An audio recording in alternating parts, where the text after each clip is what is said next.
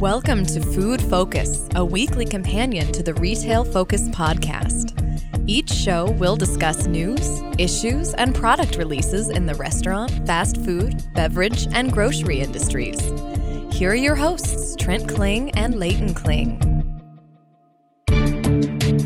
Welcome to this edition of the Food Focus podcast with Trent and Leighton Kling. Coming up, we won't talk about Albertsons and Instacart pairing up, and we won't talk about Kroger earnings because we'll address that on Retail Focus later this week. But what we will talk about is restaurant spending going up on Thanksgiving and Black Friday, according to one data set. We'll talk about earnings for the Campbell Soup Company, National French Toast Day being Wednesday, and the big story of the week, Buffalo Wild Wings and the sale regarding Buffalo Wild Wings. But first this, you know about the perks that come with owning your own business, like financial freedom, being your own boss, and having more control of your time. But maybe you're just not sure where to start. All of this could be yours potentially if you choose to open a UPS Store franchise. The UPS Store brings in 35 years of franchising experience, and they were just ranked the number 4 top franchise to own by Entrepreneur Magazine's 2017 Franchise 500 list. They offer stability, the support and reputation of a world-renowned brand, and a proven business model with all the training and marketing support you'll need to make your entrepreneurial dreams come true. Stores are available in large and small markets across the country now, and their experts will help find a location that's just right for you. Plus, there's financing for those who qualify and special programs for military veterans. The time to promote yourself to business owner could be now. Visit theupsstorefranchising.com/focus to get started today. That's theupsstorefranchising.com/focus. Well, in news that was widely covered by traditional media, Buffalo Wild Wings enters into a preliminary deal to be taken private just months after Mercado Capital Management won a proxy war against the existing Buffalo Wild Wings board. In our view here, really, as circumstances played out, Mercado played the role of someone who ordered 24 wings at a restaurant, could only eat about 14 and a half, as they were perhaps in over their head. And this is what a lot of analysts are suggesting, that Mercado got in, realized that they were in too deep. Looks like they still might make some money, but overall, not the best look for Mercado, even though they stand to potentially become profitable. And Leighton, one of the things that we certainly want to do is kind of put to rest this idea that Arby's is buying Buffalo Wild Wings, because in reality, it's a much larger company buying B-dubs. So here you have Roark Capital, who's known really as a QSR operator with Arby's, but also Hardee's and Carl's Jr. This is a QSR-based company, and here you have Buffalo Wild Wings, which is essentially an FSR, a full-service restaurant that's really been translating sales into more carry-out, more offerings, trying to attract millennials coming in on their work hour. But overall, Buffalo Wild Wings has been struggling mightily for quite some time, and a lot of activist investor pressure over the years. You see a lot more of this pressure, and we'll talk about Chipotle later and how this really actually has a lot of parallels to that story happening with Bill Ackman over there. Right now, this translates into around $157 a share with this transaction or proposed transaction, around $2.4 billion in cash. Roark Capital has the funds. They're actually a privately held company, but they have the funds. Around $2.9 billion if you include all of the debt in total. So this actually represents a 7% bump as far as Monday's opening share price for Buffalo Wild Wings. And if you look at Buffalo Wild Wings, like I said, they've struggled with different aspects of their business. And really, it's the competitive landscape. A lot of people are saying that restaurants are dead, but it's just like in retail. There's more players now to have to compete against. And the dynamic is really different now. Millennials trying to eat at home more. We see the Blue Apron IPO coming out, but a lot of competition in that space, but also rising food costs as it pertains to the intricacies of the Buffalo Wild Wings business. Chicken wings over the past 2 years, Trent, have actually climbed in prices. However, they have done some other cost-cutting measures thanks to Mercado playing a little bit more of a role in terms of management and the executive strategic alignment of the company, trying to bring down costs around 15 to 20% or so in some other areas. But again, it's just a very competitive landscape, and we can actually draw a lot of similarities to companies that we've talked about on this podcast and the Retail Focus, including Red Robin and Chili's. They've had similar pressures, and they've also been focusing on simplified menus and quick and convenient service trying to differentiate where they can. For Buffalo Wild Wings, it's not only a bad thing to see that costs are going up in your overall business model and that people aren't actually visiting your locations as much. It's also a negative thing to see those NFL ratings, which has actually been trending in the downward direction over the past 1.5 years or so. So here you have a business that's predicated upon people wanting entertainment at your full service restaurant and wanting things at a reasonable price point. And those are two things that are really pressured up against the business model of Buffalo Wild Wings. And carryout has helped the chain somewhat in the recent years with the quick lunch menu option for those people who work those normal workday hours, but it's not really been able to be enough to stave off this newfound wave of this activist pressure brought forth by Mercado. Mercado came in about 1.5 years ago wanting fairly quick turnaround results. They came in with sort of a thesis that the management, the executive team in place was a little too old, a little too stagnant, and riding on the previous wave of success. And when we say previous wave, Trent, we're talking about 20 years of successful comps for this company. And they essentially ended up calling for longtime CEO Sally Smith to retire. And she announced not too long ago that she was going to be retiring at the end of the calendar year. This is actually a move that was criticized by some and some long-term shareholders of Buffalo Wild Wings because they have had one of the biggest runs in the FSR space ever. A company that was talked about a lot and not that long ago for the incredible run that they've had. Mercado and Roark said that Mercado fully supports the buyout offer, leaving a lot of analysts, a lot of shareholders to really scratch their heads because we're talking about a private equity firm, an activist investor that came into their position, into their equity stake only 1.5 years ago. And so you look at a company that really tries to enable a lot of trust within the shareholders, within the executive team, really trying to say, look, we're in this for the long term. We want to have a turnaround strategy as far as sustainability is concerned. We want this company to last 5, 10, 15, 20 years. We don't just want a quick in and out. And this is exactly what this has turned out to be, Trent. Mercado, through October, has overseen some of the marketing changes for the company. And like I'd mentioned previously, some cost-cutting actions that have helped the bottom line a little bit. But in order to maintain the company's market valuation and current position, apparently luck has ran out from Mercado. You mentioned Mercado doing some things towards the positive, but again, these are things that the current management system already were eyeballing. And as with Bill Ackman and Chipotle, their efforts, Mercado's at least, or Mercado's board members' efforts so far have shown that the company can only grow so much with this highly concentrated landscape that's out there and the competitive promotional pricing actions that are being offered all over the place, particularly when your singular input cost in terms of chicken wings, the one thing that really your company is known for, that price is going through the roof right now. Chicken wings are so expensive when so many other ingredients are actually seeing deflation, and you wonder really what the future is going to look like for Buffalo Wild Wings when food inflation does hit. It hasn't hit towards the end of this year like we thought it would, or to the extent that we thought it would, but people are projecting 1% to 2% for next year, and certainly that's going to include chicken wings. You look over at how Chipotle's done it. They've increased prices across the board pretty much. They've also turned to more conventional marketing instead of rewarding some of their devoted fans through differentiated tactics. That hasn't necessarily shown to be the best strategy for Chipotle, but we see Buffalo Wild Wings, they've done a lot of conventional marketing, particularly radio, particularly sports radio in the past, and you've seen some of those efforts be amped up recently despite the fact that they're cutting costs in other places. The turnaround for the company, at least Buffalo Wild Wings, was looked at as a failure by some analysts heading into the fall season. And I quote from a Stifel analyst, Chris O'Cole, he says, "This process has taken longer than we expected, which we believe could be due to the company and the board struggling to define a clear vision for improving shareholder value." This was written in a research note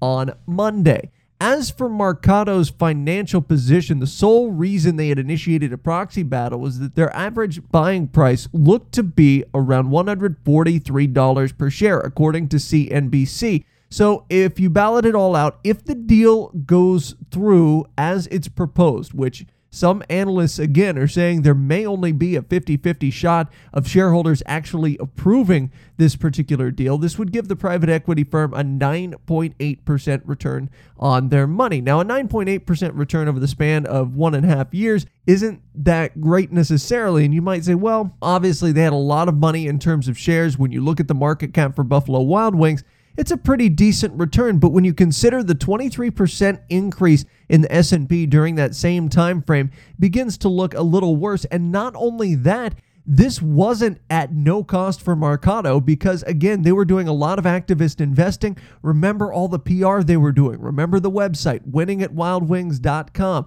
Remember all of the stuff that they were sending out to shareholders. That all costs money. And so all of these people that they brought in to try and push for this proxy war certainly came at a cost, and their realistic return is a lot less than that 9.8% that we're seeing over the 18 months. Now, Mercado had promised shareholders in particular, in some of their notes to shareholders early on during the proxy war, a longer-term position in the company, saying that Buffalo Wild Wings was wrong when Buffalo Wild Wings said that a lot of these activist investors sought to just buy and then sell afterwards at a very quick profit after winning the proxy war and then withdraw their resources. And that's exactly what we're seeing here. In fact, Buffalo Wild Wings and CEO Sally Smith was more or less correct in that. And a lot of activist investors will do longer-term positions in a company unless they realize a turnaround may take longer than they expected or is altogether not feasible. Again, something that a lot of people from the outside looking in thought was that this process would take a long time and that Mercado would have to be in for the long haul if they were going to try and engineer a turnaround at Buffalo Wild Wings. They see now what all the analysts saw, and they're now receiving criticism, very justifiably so, for pushing for the buyout offer, as they basically got in and out without adding real value to Buffalo Wild Wings. In fact, you can make an argument that they stripped value because Sally Smith had done such a great job for so many years. Yeah, they hit a few speed bumps recently, but she wasn't really given the opportunity, a realistic opportunity at least, to help dig them out of it. And you have to think, Leighton, when you look at this deal with Roark Capital, if Sally Smith had stayed on as the CEO, this deal might actually have gone for more than what it's currently ticketed for. In any case, let's take a look at some of the value here for Roark Capital and why they might buy into a chain in Buffalo Wild Wings that I think you and I are pretty bearish on. Yeah, like we said, Arby's is a QSR that has really turned around in the past couple of years, past 5 to 10 years, really. If you look at their track record, they had falling same-store sales. Roark has turned that operation around tenfold. They've done really well at marketing. They've done really well at refreshing the Arby's chain. And they've done really well with Carl's Jr. as well. We tend to forget that they actually own Carl's Jr., but Carl's Jr., they themselves have a really good marketing team bolstering that brand awareness there. But you see, since Mercado could not really do much operationally to boost Buffalo Wild Wings in the short term, as much as at least maybe some of those executives had anticipated, Roark will look to leverage their marketing prowess to boost top-line sales. This is obviously what's probably going to be happening. See, over the last 10 or 11 months or so, they've undergone a lot of aggressive refranchising, really trying to have those company-owned Buffalo Wild Wings locations in the hands of more successful franchisees. I do not see that stopping. I see a future for Buffalo Wild Wings where they're in the hands of only franchisees, something similar to what McDonald's has, something similar to what Wendy's and Sonic both want. And this is interesting because for an FSR, you really do have to relinquish more control overall. You think of a QSR as more operationally streamlined, Trent, but with an FSR, there's a lot more that goes into it. A lot more care has to be taken as far as Buffalo Wild Wings is concerned because it is an entertainment venue and it is a full service venue. You have to be able to be compassionate with the customer. You have to have that one-on-one approach, whereas in a QSR, it's just more of an in and out transaction. By now, everyone has heard of the initiatives management has successfully implemented at Arby's to return consistent positive comps. The one question we have is, can they translate that into a full service restaurant where, let's be honest, they have very little experience in that particular landscape? It is going to be something we're going to be keeping an eye on. And me personally, I'm a little bit saddened that Roark is a privately held firm. You see other companies that are publicly traded afterwards, after an acquisition takes place, such as this, how much capital do they have to put back into the brand to reinvest and make it a sustainable long-term business. And right now, Trent, we're not going to be able to see really through any sort of transparent lens how much capital exactly they are going to have to deploy, working capital, to make sure the Buffalo Wild Wings stays competitive and actually grows from here on out. Well, we move on to our second story. This actually has some tie-ins to what we'll be talking about on the retail focus this week. Restaurant spending on Black Friday was up even further than retail sales, according to First Data Survey. We'll talk on Friday's Retail Focus about what we see as a rather favorable Black Friday for retailers, but here's something that we weren't necessarily expecting, and certainly something we weren't expecting to have on the podcast, but this is such a favorable bump in sales for restaurants during around the 2-day period surrounding Black Friday. We delve into the numbers and we see that the results come via payments technology company First Data, which in turn was reported on in Nation's Restaurant News on Tuesday, November 28th. First Data analyzes data from merchants via card processors, so there's a slight possibility numbers could be skewed based on an increased number of cards used at the point of sale. To their credit, however, they do attempt to account for this, but we do have to admit that there still is a possibility of a slight skew because of those payments. They looked at 1.3 million merchants overall, 1.1 brick and mortar, 200,000 e-commerce. Spending between food and retail increased a whopping 11.9%, hitting that double-digit figure that was really looked at by analysts as something more of a goal. Overall, during the Thanksgiving period and Black Friday, which is more good news for retail, but their data suggests that restaurant sales alone went up 6.3%. One of the most interesting breakdowns by First Data takes place across restaurant categories. We look into those categories, Trent, you see that of the restaurant growth seen this year during the 2 days, 57% of it was accounted by QSRs, 40% of overall spending, because QSRs, you tend to spend a little less per check. Casual dining restaurants took 17% of the growth, or 27% of the overall spending. You see check size increasing there compared to QSRs, but FSRs saw somewhat lower growth overall, 12% of overall growth, 11% of overall spending. Fast casuals took 10% of the growth, 16% of the overall average. Finally, upscale restaurants took only 4% of the growth and 5% of the sales. And Trent, you're going to go into some of the more detailed takeaways from this report, but you can see that a lot of people, when you're out and about, we knew that retail brick and mortar sales were going to be strong, and it turns out they are going to end up neutral, if not positive, which we'll talk about on this week's Retail Focus. But when you're out and about with your family in the car, you're probably going to just want a quick bite to eat. So that's why I think a lot of QSRs accounted for 57% of the overall spending. An interesting dynamic here because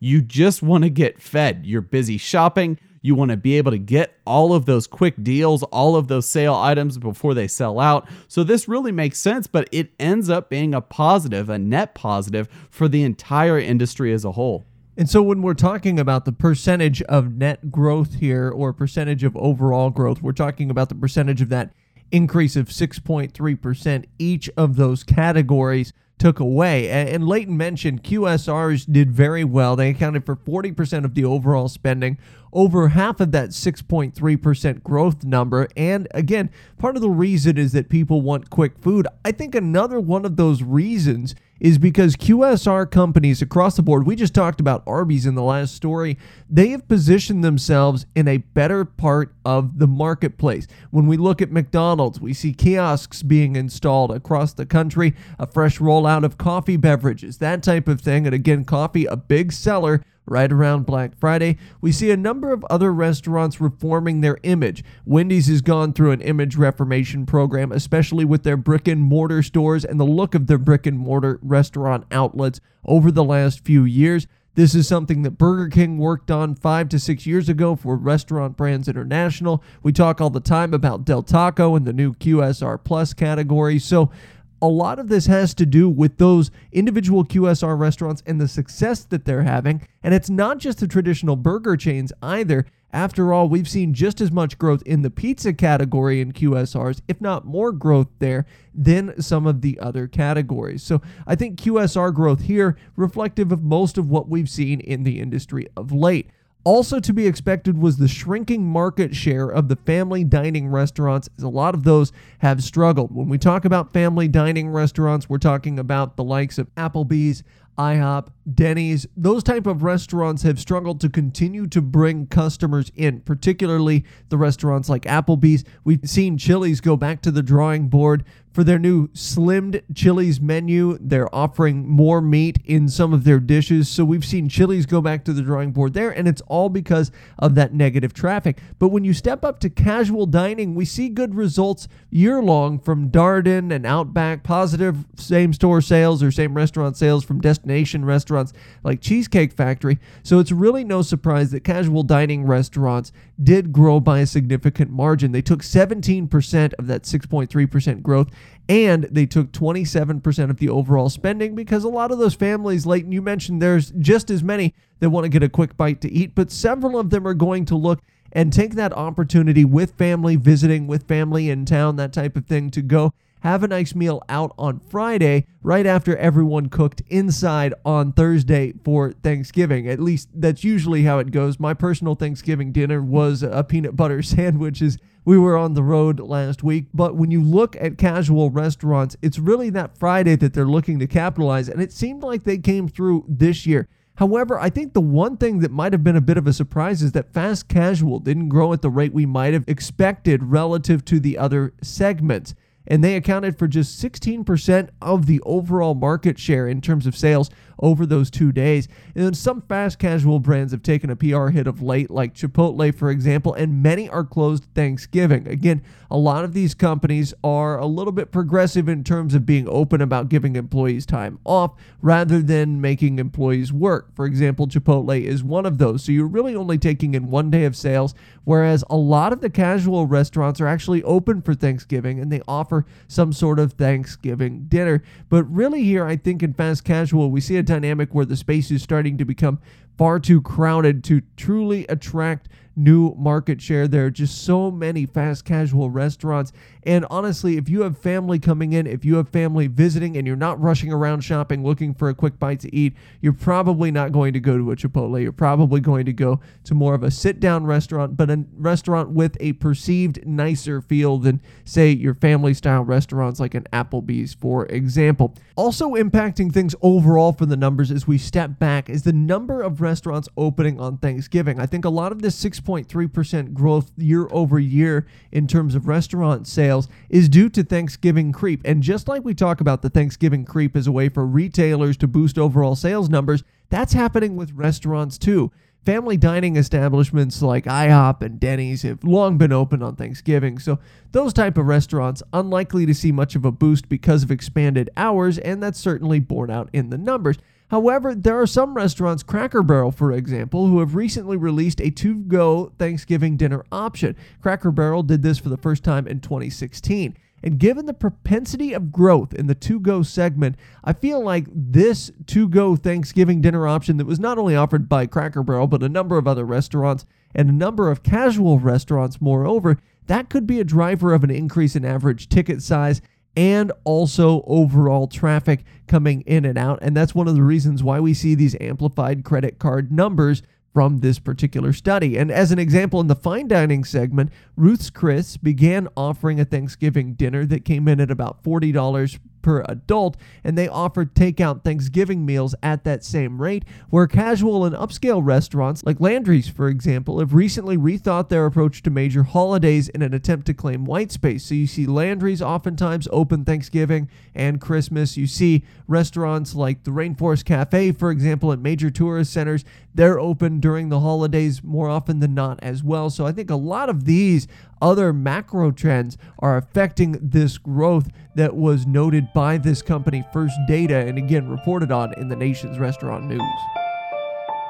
Well, we talked about it at the top of the show, but you know about the perks that come with owning your own business, like financial freedom, being your own boss, even having control of your time. But if you're not sure where to start, potentially a good place could be opening a UPS Store franchise. For those of you potential business owners that are a little bit risk averse, they bring in the security of 35 years of franchising experience, and they were just ranked the number 4 top franchise to own by Entrepreneur Magazine's 2017 Franchise 500 list. They offer stability and the support and reputation of their brand, but also a proven business model with all the training and marketing support you will ever need to make your entrepreneurial dreams come true. Stores are available in both small and large markets across the country, so now is the time to act, and their experts will help find a location that's just right for you. Plus, there's financing for those who qualify, special programs as well for military veterans. The time to promote yourself to business owner is now. Visit theupsstorefranchising.com/focus to get started today. That's theupsstorefranchising.com/focus. Well, we move into earnings for the first time on this episode of the Food Focus podcast as the Campbell Soup Company released earnings just prior to Thanksgiving. Shares of the company fell 8% after this earnings release that took place last week. The company has struggled mightily this year, down nearly 23% in terms of its share value. Now, a lot of people might be looking at this and saying, well, they're primarily a canned soup company, so we see why their market share might be down. But the thing is, Campbell has worked aggressively to try and acquire new and upcoming brands, and in fact, they own more brands than probably you might think. The company was founded in 1869. They're currently headquartered in Camden, New Jersey, and despite all of these acquisitions they've made, despite all of their forays into organic and all natural, they've still struggled to gain real traction there, and they're starting to see their long-standing shelf space slowly get diminished in some grocery outlets. Not necessarily in the juice segment, because Bolthouse Juice performing very well for the company, but other areas of organic and all-natural are not. There are several reasons for this most recent reporting quarter's share price falling, as the company missed on several key analyst estimates, and Leighton has those. The reporting period here was for their first quarter fiscal 2018. Revenue for Campbell fell around 2%, coming in at $2.16 billion. This means it missed consensus estimates by around $10 million. Net income attributable to the company fell to $275 million, or on an earnings per share basis, 91 cents. This is in the first quarter ended October 29th from around $292 million in net income was last year. So around 94 cents per share there, and you can see that net income fell due to a number of reasons. A lot of problems on the adjusted front as well. You see that even if you take out some one-time expenses for the company earned 1 cent more on the earnings per share side. They missed those adjusted earnings expectations by about 5 cents per share. So not only one-time expenses really affecting the company, but operationally, Trent, they have been really failing to find traction in some of their bigger market segments. Long term, the company has dropped its expected fiscal 2018 guidance due to a number of these factors. 2018 adjusted profit is now between $2.95 per share to $3.02 per share, previously slated around 5 to 6 cents higher on both the bottom and top end of that. This is opposed to analysts' previous expectation of $3.05 per share for the full fiscal year 2018. So, as we read through the earnings call transcripts, what went wrong exactly in the management's view? Denise Morrison made it clear from the start that the company really does need to improve as a whole. This includes all facets of their business. She actually said that they expected the first half of fiscal 2018 to be a challenging first half. She said that soup sales ended up dropping 9% for the period, or what they call organic soup sales. They're seeing less demand from grocers during the buildup to the holiday season. That is an alarming thing for this company, who's been a staple down the soup aisle. Bad weather is also to blame, which we saw media outlets making fun of in a weird way, because bad weather as it pertains to carrot crops was actually something that was making the news. Not people stopping from going to the grocery stores due to bad weather and buying their product, but actually a increase in carrots actually forced prices to go up. So carrot prices have gone up due to crop destruction, and therefore domestic EBITDA went down around 14%. So they're less profitable overall. because the price elasticity really wasn't there to increase prices enough to fill that gap. The 14%, however, is not all entirely the carrot's fault, as also related to whether the hurricanes have reportedly affected their supply chain in some of their biggest markets, most notably during the call Florida and Texas. Costs will get back to normal long term, the company reassures investors and analysts, but the company did not lay out an exact time frame. I would like to see, having looked in other earnings transcripts talking about hurricane damages and supply chain issues related to those damages, a more clear time frame as to when they are going to be getting back on track. Just to say that they're going to be getting on track at some time in the future really doesn't reassure the investors that all is well within the company and the operational side of things. But the aforementioned issues impacted the 2018 forward guidance, as you can see from the previously noted miss there versus analyst expectations. As it pertains to the United States soup market, when you think of Campbell, you think of soup. Shelf-stable soup is about 95% of the concentration in soups and broths category in grocery retail here in the United States. In the last couple of years, studies have shown that the volume of soups has actually gone down around 2% annually, which could be a reason that Campbell is hedging sort of by getting into other niches, other product categories like Trent had mentioned. And while prices have gone up about 2%, this doesn't necessarily fill the gap or really promote the idea that this is a growth-centric business. It isn't clear if volume declines are related to increases in soup buys at restaurants like Panera or otherwise. There's really no mention of that. In all honesty, people could actually be consuming more soup than they were previously, just not at the grocery store and certainly not Campbell's product. According to Euromonitor International, Campbell's Soup actually continued to lead soup by a wide margin in terms of market share in the United States for 2016, with a 42% value share, though the company's sales actually fell by 8% over the review period. So you can see that sales overall are just not that strong in this particular category. The market opportunity, I looked this up in terms of dollars, is said to be up around $5.4 billion or 1.3 million tons of soup annually, if you want to put it in terms of volume there. According to Euromonitor, again, they predict that this category actually will be flat, maybe decline a little bit through 2021 with increases and decreases in the different subcategories. But Trent, this is a business that is really trying to diversify itself, but still a big problem if you're a shareholder in the company.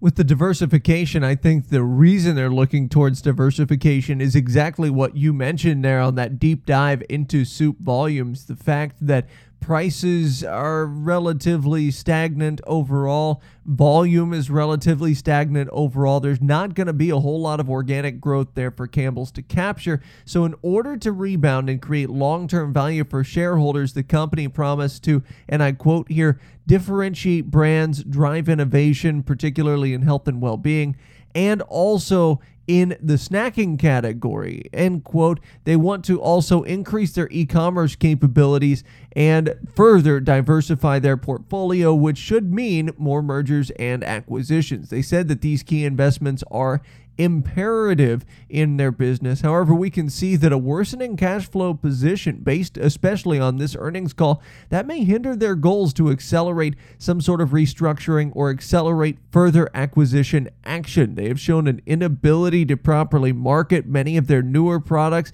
and it's a little bit concerning that they haven't executed well with initial branding given their high level of brand awareness. After all, that red and white soup can is iconic here in the United States. Many of their traditional soup offerings look entirely different than organic soup, which may be a mistake with the label recognition they have built up over time. At the same time, a lot of us see that red and white label. We don't think organic either. So the company has a difficult approach coming up with how they treat organic products and how they treat their other brands that they're bringing into the fold. They did note that their advertising expense is comparable to other companies, and when looking at the numbers, we agree in terms of this particular point, but The issue here might not be the level of expenditure, rather what they are advertising and where they are advertising. Obviously, when your organic soup growth is negative, at least in terms of soup sales, maybe that advertising isn't working. One of the good things here, though, is that they have focused on more in-store promotion.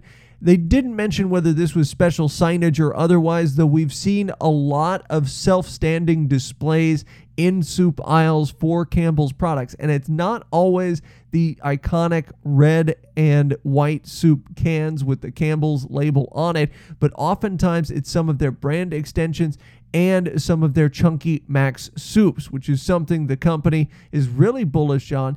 Also, their Well Yes soup that they've rolled out, which is another thing we've seen some freestanding racks for in grocery stores, particularly Kroger. As a legacy company here, it's always interesting to see the management discussing cost savings in the biggest parts of the business while mentioning the need to reinvest in growth for the future. After all, they recognize they're up against competitors that are okay breaking even or even noting yearly losses here. All other new products include new Pepperidge Farm farmhouse cookings and, of course, Bolthouse Farms with another extension, plant protein milk, which is a dairy alternative, 10 grams of protein. We've mentioned in past podcasts how milk substitutes or plant-based milks have become incredibly popular and are eating up a lot of the market share, even away from dairy milk. But Bolthouse Farms might be a little bit late in terms of the entry, as other brands such as Silk have gained higher market share than have Bolthouse Farms, at least in terms of plant-based milk. Bolthouse Farms still one of the leaders in market share, along with Naked in terms of refrigerated juices. They talked also about the importance of expanding their e-commerce platform, something I mentioned earlier. Customization in the supply chain is said to enhance Campbell's ability also to source different products for different markets.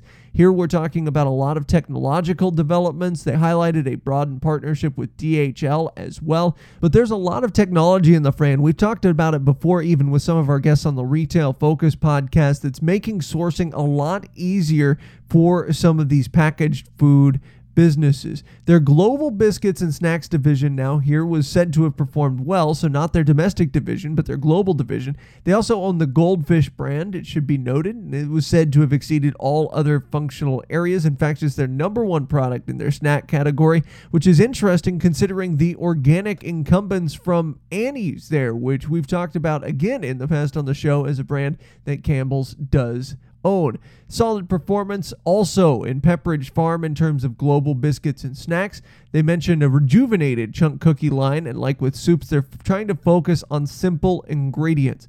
Campbell said they have an overarching initiative adding ounces into houses, so they want each person to maybe buy one more can of soup, that just one more item, increase it year over year.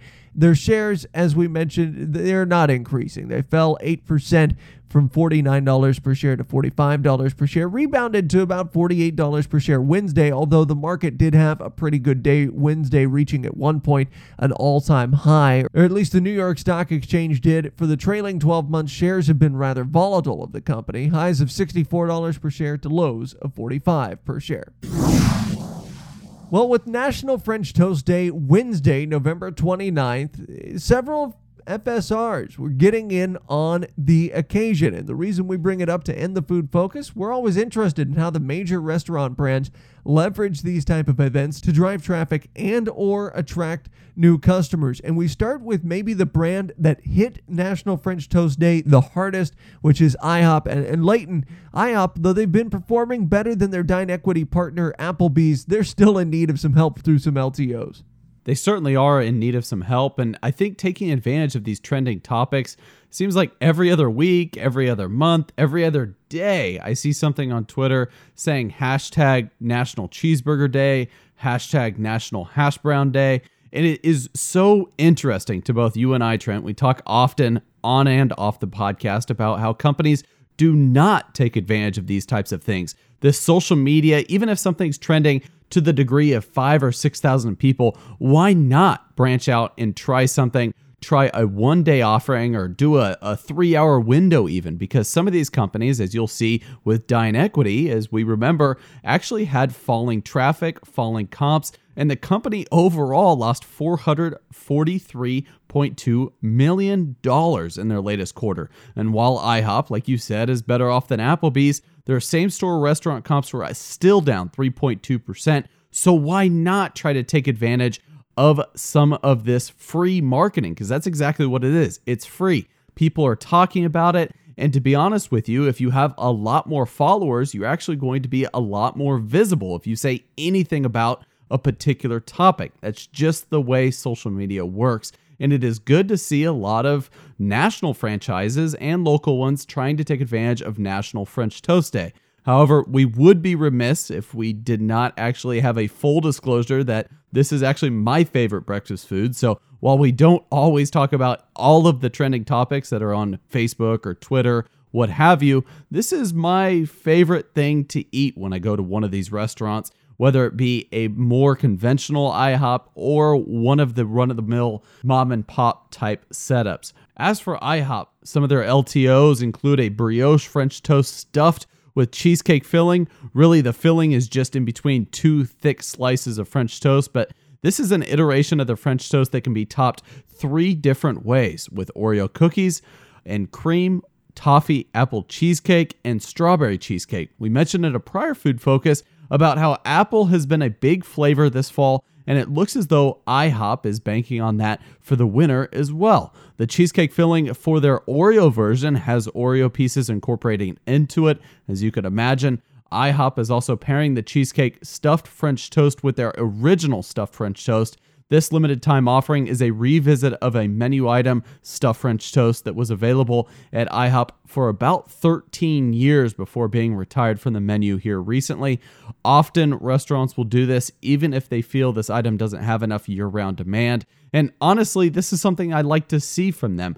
Why not try something that you've taken out of the menu entirely? Although the restaurant says it is the most requested item to bring back, and that is probably why they are bringing it back at the end of the day for those sales. This version has cinnamon raisin toast with sweet cream filling, topped with the diner's choice with syrups or fruit. All of this comes at a time when IHOP is increasingly emphasizing to-go options and mobile ordering. Just 2 weeks ago, in fact, the company announced a nationwide rollout of their online ordering platform as part of the expansion of their IHOP and Go platform. This includes special packaging and purports to keep breakfast foods fresh.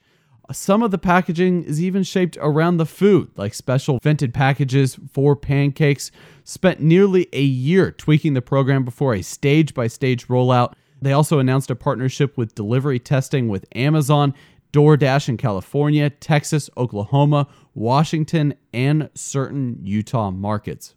So let's go back to French Toast Day, since we did a little bit of a deeper dive surrounding IHOP. Looking at the restaurant landscape, surprisingly, Bob Evans didn't release anything for the day, either on the web or social media. Regional breakfast and lunch chain Jimmy's Egg also had nothing that we noted.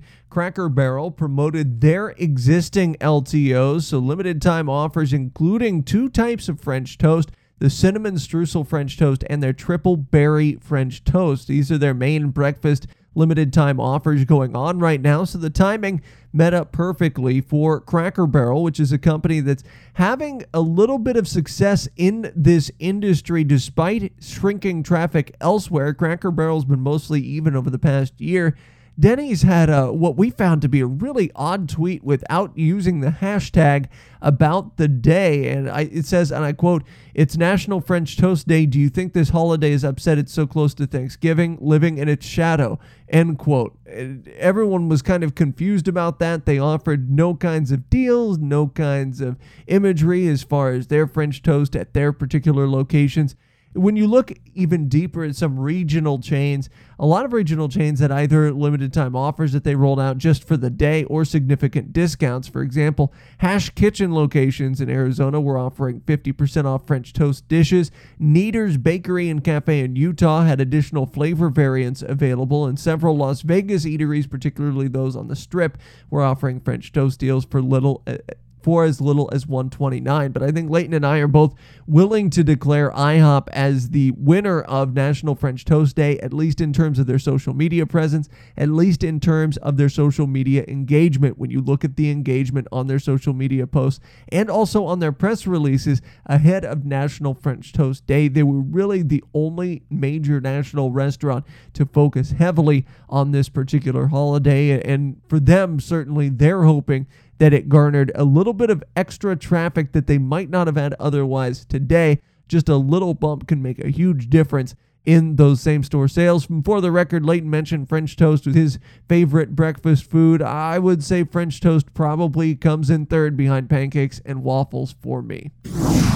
Well, we'll finish up this edition of the Food Focus with a segment we call What We Ate, and Leighton is turning this on its head a little bit. He's borrowing from Retail Focus. We have a segment there that we finish up the show with called Looking Ahead, because Leighton's looking ahead at a story that broke, honestly, just before we began recording this podcast.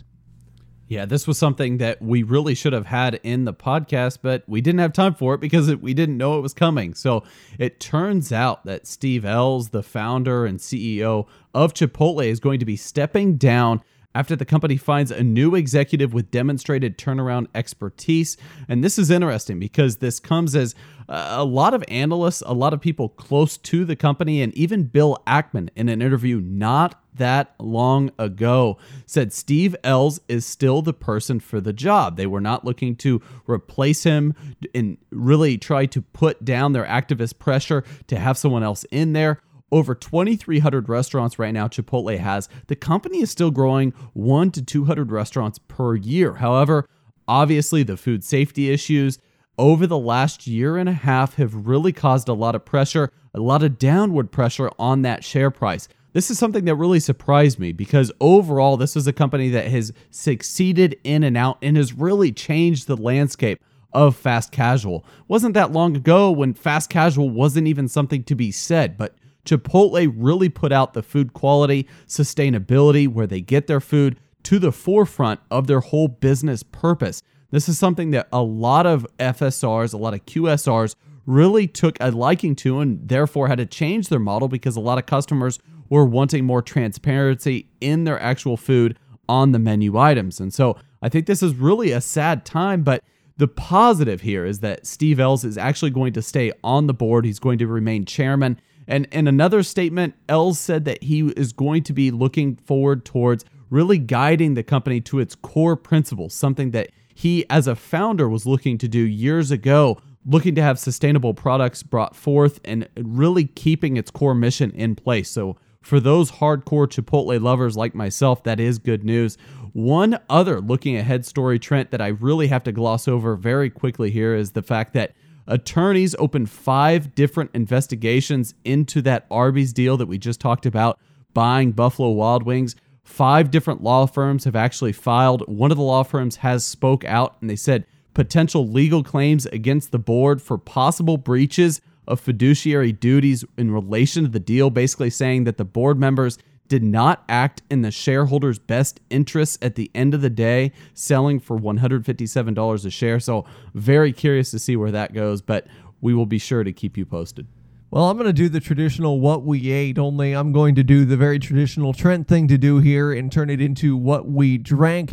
As I was on the road last week, we kind of covered this on the Retail Focus podcast, but went through Colorado and visited a couple of different breweries, both of which I was very impressed with. One was the Pound Brewing Company in Hayes. At least that's how I assume it's pronounced because it's spelled LB, like the abbreviation for pound. In any case, I had 2 different beers there. I had the Flying Bison Rye, and I had a German Rausch beer as well. And the Rausch beer was fantastic. It was probably one of my more favorite Rausch beers, which is a smoked type of beer, or a beer where the malt is smoked. The ambiance in that brewery was fantastic. Looking into distribution, they don't have a very wide distribution outside of Hayes, Kansas, which is where they're located. And really, it's quite remarkable. They have a brewery in what a lot of people would consider kind of the middle of nowhere in western Kansas, but it's this fantastic brewery in downtown Hayes. Highly recommended if you happen to be on I-70. And then I went to a brewery in a more traditional location north of Colorado Springs.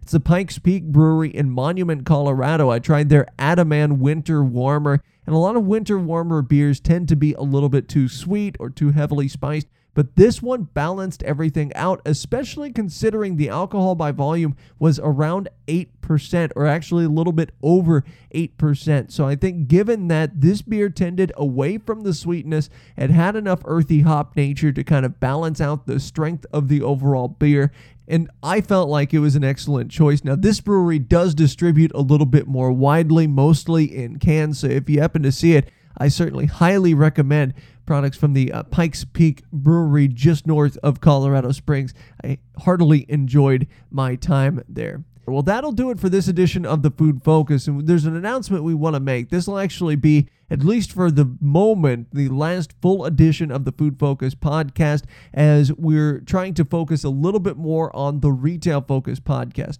For enjoyers of the Food Focus podcast, we want to tell you to go ahead and subscribe to the Retail Focus, because starting next week, we're going to fold elements of the Food Focus into Retail Focus in a special segment. So go over there, follow the Retail Focus. We'll continue as needed, and when there's a lot of food industry news, to drop a Food Focus every now and again. So stay subscribed to this podcast, but again, most of it is going to be folded into the Retail Focus podcast starting next week. We certainly thank everyone that subscribed to this one. Also, everyone that subscribes to us on Twitter, and we'll keep tweeting out there at the Food Focus and also at Retail Podcast on Twitter. And check us out, also the Retail Podcast on Spotify as well, as we've just now been appointed to Spotify. Just search Retail Focus Podcast and up we pop. Until next week, and until the Retail Focus this week, so long. This has been the Food Focus Podcast. As always, we may have a position in or against companies we discuss on the podcast. Do not invest in stocks solely on the input of the podcast hosts. For more information or for past podcast episodes, visit us online at retailfocuspodcast.com. Also, follow us on Twitter at The Food Focus for news in the restaurant, fast food, beverage, and grocery industries.